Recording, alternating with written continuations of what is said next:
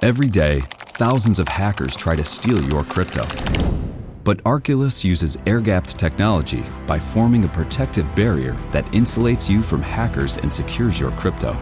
Order yours at getarculus.com.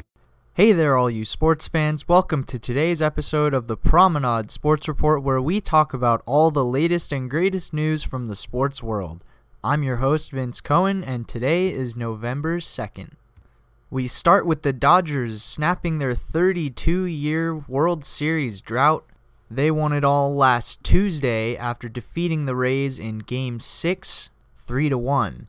After the game, Justin Turner tested positive and then went out on the field to celebrate with his teammates. The whole situation was handled very poorly by the MLB as a whole and will undoubtedly put a bit of a stain on this year's vast success for the most part in actually getting a season done. More MLB news, the White Sox named Tony La Russa manager. La Russa managed the White Sox from 1979 to 1986, meaning the last time he wore the White Sox jersey was before the last time the Dodgers had won the World Series. Certainly an interesting choice by the White Sox to go along with their young team that is leading the youth movement in the MLB, for them to go and pick a manager that is as old as Tony La Russa is. Other manager news, as the Tigers hired A.J. Hinch. Hinch finished serving his one-year suspension for his role in the 2017 Astros scandal, and the Tigers have hired him right away. And finally, Steve Cohen has officially bought the Mets, and Mets fans everywhere are cheering and parading in the streets as the Wilpons can no longer torment them.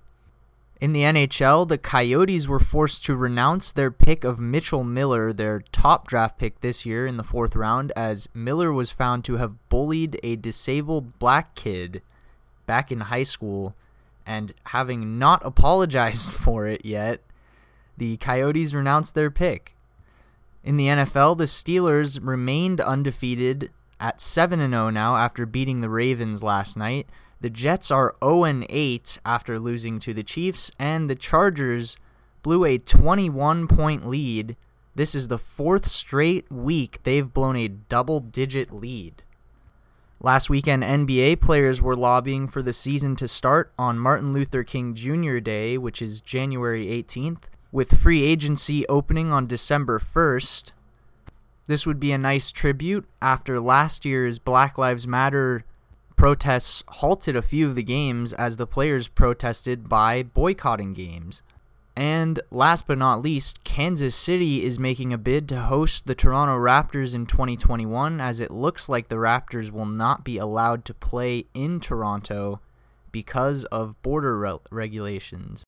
That's all for today, folks. I've been your host, Vince Cohen. Thanks for listening, and tune in next week for more of the best news in sports.